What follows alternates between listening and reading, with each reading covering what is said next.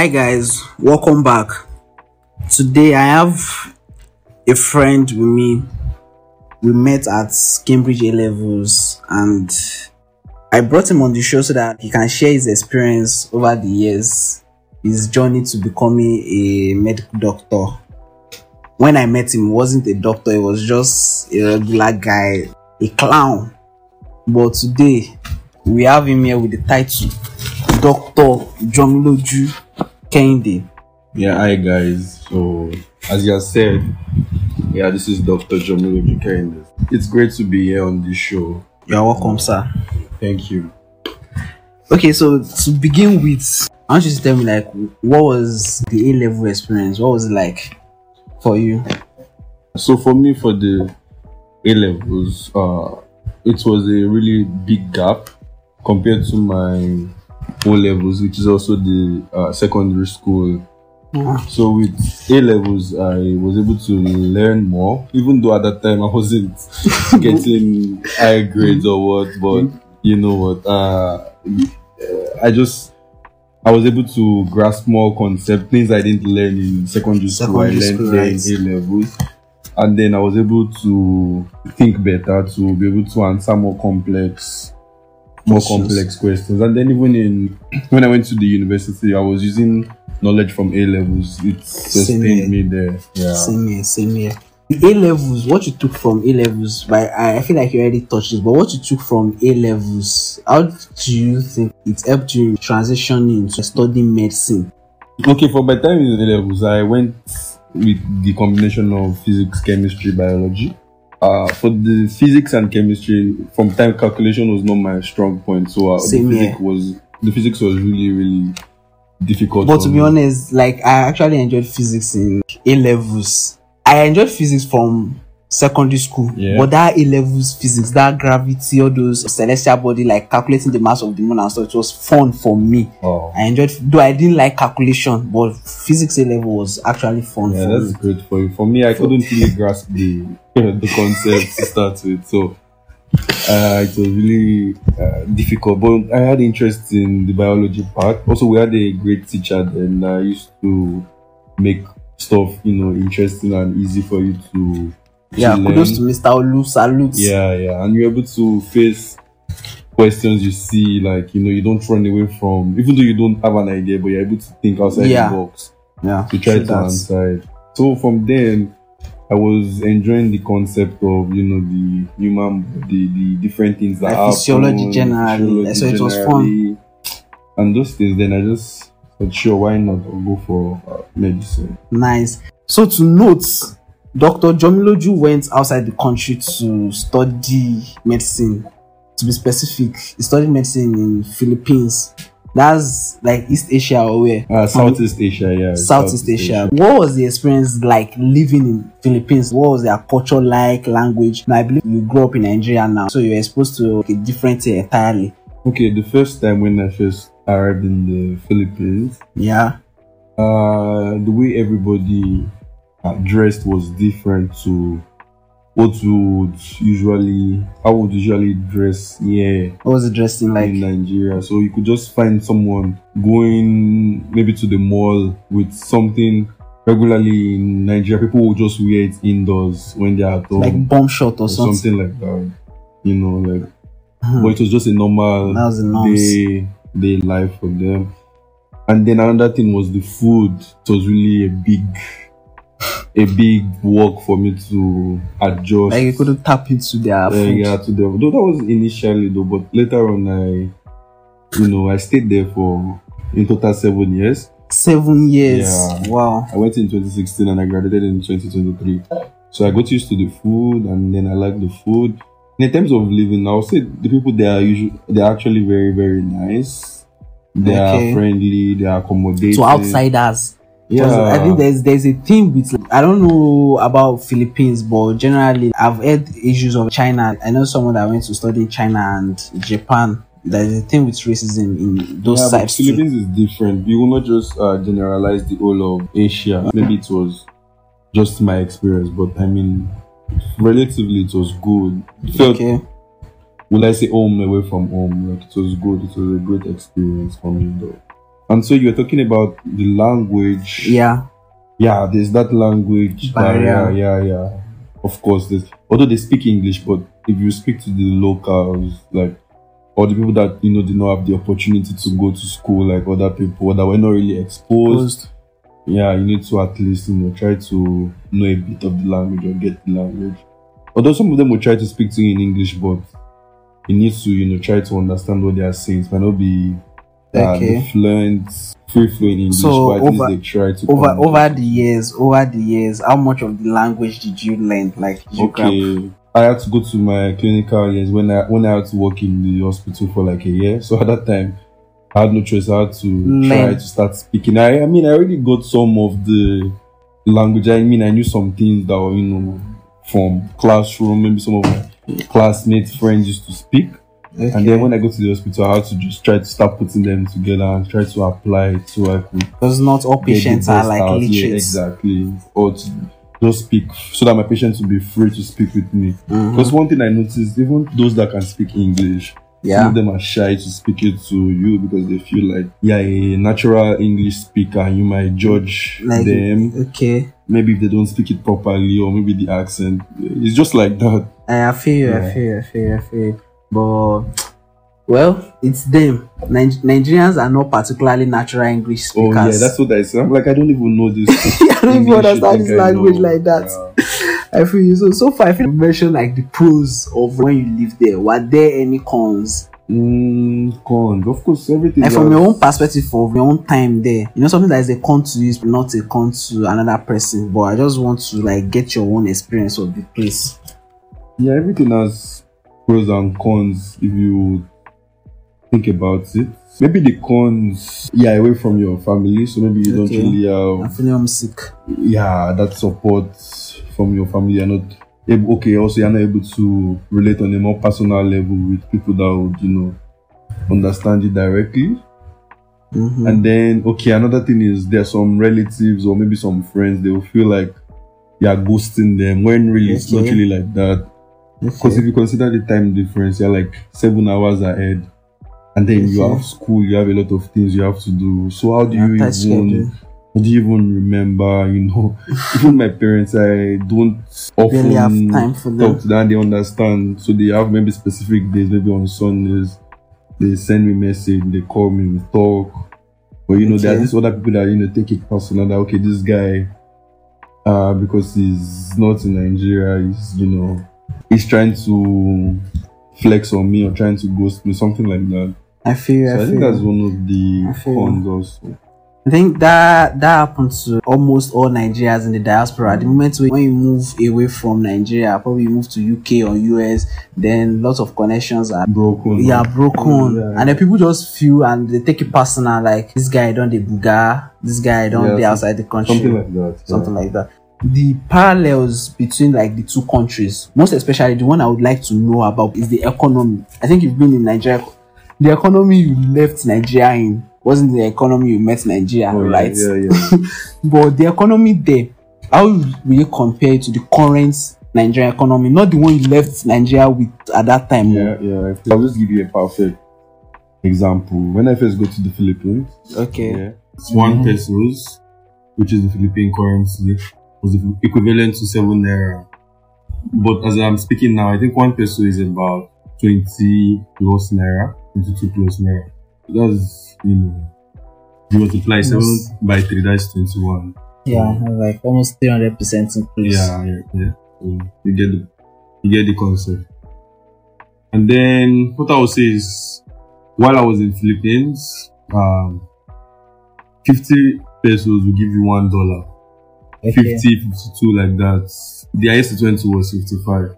And it has always been like that. Till today, it's still like that. Still like that. So maybe that signifies economic stability.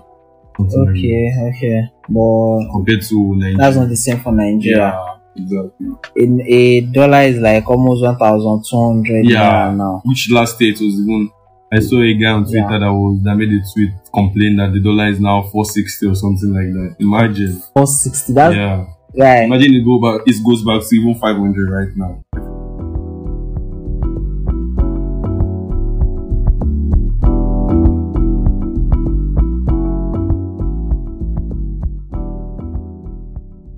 This advertisement is brought to you by No Filters with Bahari Podcast. We are creating a mailing list for our listeners with the purpose of sending you prompt notifications of info about upcoming guests and episodes. Notifications when new episodes are out with links to your preferred platform to listen and updates about the podcast in general. If you would like to join our mailing list, fill in the Google form in the description. Don't forget to subscribe on YouTube and follow us on X at NF with Bahari. Thank you.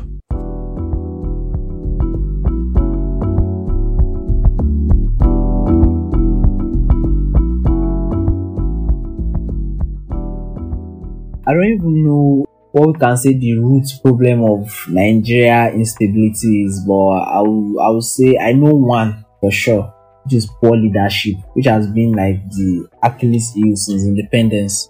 Yeah, for me, I think it's not even Nigeria particularly. I think Africa in general. It's more on self-centeredness. People don't care about the other person. So that's what the leaders also do. They don't really care about anybody else. They just care about themselves. So as long as it's boysters was in their pocket, and then they are good to go. That's actually sad in a way because things just keep getting tougher and tougher. Okay, tell me, and for any audience that is wishing and hoping to go to like medical school, what was it like medical school, learning medicine in general? It wasn't easy. First thing you need to know, medicine is not easy. You need to be anywhere you are in the world. Yeah, I think so. I don't think it's easy anywhere. You need to be ready emotionally, physically, maybe even spiritually. You need to be also sound, try to be sound academically, and just to some certain level, be diligent, sort of hardworking. Just do the right thing at the right time. Sort of, or just hardworking. Straight. I don't really want to be that guy. Okay. Saying, maybe like the motivational speaker or something. So, just try to do the right things at the right time. And then that's the point. You are going to study and eventually you're going to save lives. So you cannot keep deceiving yourself what you don't know. You should know most of the basic things. You just try to study it and then understand it. It's not really by cramming. Understanding, so, if you can understand concepts, I think is important. It needs to come within you. Okay, I don't want to fail. I don't want to fail any exam. Or I'll do what I have to do to pass this course. Eventually, I think you can do it if it comes from within you. Don't look down on yourself like, I cannot do it anymore, it's too difficult. Of course, it's difficult. There were times I went to the exam, I couldn't even finish the contents on what I have to prepare for the exam. But you try to cover for it in the exam. That's the way our system was. We had exams, but they were, like series of exams. Yeah, so you could just cover up if you messed up in one. Try to cover up for it again. I like that point. So now that you are done and everything, which you having experienced life outside the country, I'm coming back to Nigeria now and seeing how unstable everything is. Where would be like your preferred place to practice? Is this in the world? Anywhere in the world? Anywhere in the world, definitely. Of course, I want to look at the first world countries, like USA, Australia, United Kingdom. Just basically, of course, I'm motivated by the pay, I'm motivated by the good life, so stuff like that. Gun to your head, name one. Sorry? I said gun to your head. Yeah? Name one place. Oh, name one place. Before, I've always been thinking about the UK, but recently I've been hearing, and I've been seeing maybe the USA. Even better, but yeah. And with everything going on, like the UK trying to restrict entries, not really Nigerians, just migration policy getting stricter. In the USA, of course, people say the training is better there, and I think it's faster compared to. Faster in what sense? Like so, for instance, in the UK, if you spend, let me say, 4 years for. In the UK, if you spend, let me say, 7 years for a specific training, you can get it done maybe 4 years in the US or 5 years. And they say in the training US, as in like specializing in a particular yes, in a special discipline. Okay. That's solid. I like before I ask the question, I kind of like get the vibe that you are not even going to mention Nigeria. And if you look at the trend of things that has been happening, most especially with medical doctors, other professions too, there's been exodus of like brain power from this region to the first world countries. Oh yeah. I can name one or two things that are behind it. Definitely the pay. Like they are underappreciated, yeah.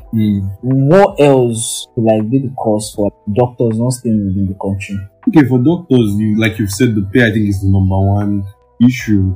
Maybe the amount a consultant is getting paid here in Nigeria. That's probably the amount somebody that is just getting in is going to be getting paid outside, That's one factor. Another factor is the quality of life here in Nigeria. Okay. I mean, the bad roads. Just know that your life can be better somewhere else. I mean, after that rigorous work in the hospital, you come back home, there's no lights, and you are not also safe, you don't feel safe. Like recently, there has been so many like attacks, like bandits, kidnapping, all those type of things. And then also the economy that is, going down the hill is not stable. Life is difficult. You want to make life better. You also want to improve stuff for your family. So basically, greener pastures. Yeah, greener pastures. Another thing with medicine also, I think some facilities, our healthcare system is absurd. It's not, most of them are nothing to write home about, So if you really have the passion for the work, you don't want to see people die. Something you can save them easily, but if you have provided with the right we have better facilities. Don't get me wrong, maybe the government has provided in some areas, but most areas, especially the rural areas, they don't have these facilities. The reasons why people want to live, a chance to practice better, a chance to have better experience, and innovative skills like the latest technology, something like that. Yeah, experience to the latest tech. A lot of Nigerian doctors are moving out. Some are just going to school so that they can now travel out and go and work outside. I'm not seeing any hints of something that will improve the economy or the country as a whole in the next decade. I think it's very little that me as a person can do for the country in terms of we staying behind. Because from my own view, I feel like the current youth, if in a way the youth are able to harness whatever we've learned, there's still a chance for the country to get better. We are not putting the control or anything in the government, and we are just staying and exactly without the government, I think we can do better. Yeah. With a better government, of course, we're going to be a great country. Now we just have to hope and pray things get better. But before it gets better, we need to also improve your life and find solution for it. Personally improve your own life. That's why people are just running for their own head. Yeah. Nice.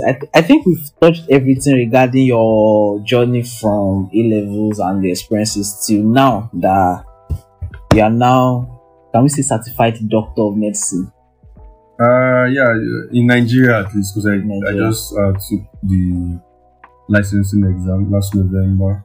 Nice. And I was passed. I passed. Yeah. Congratulations, sir. Congratulations again. Yeah, that's it. But one more question for you before we go. Since we met, me and you have shared the same club, like football, Manchester United. Oh yeah. And we've been in pains for years. And me, at least, I know about my pain from the club. The club has caused me so much pain. So, bro, what is going on with Manchester? Man, they say there are how many stages of grief again? I said grieving. Is the club dead? There's denial, anger.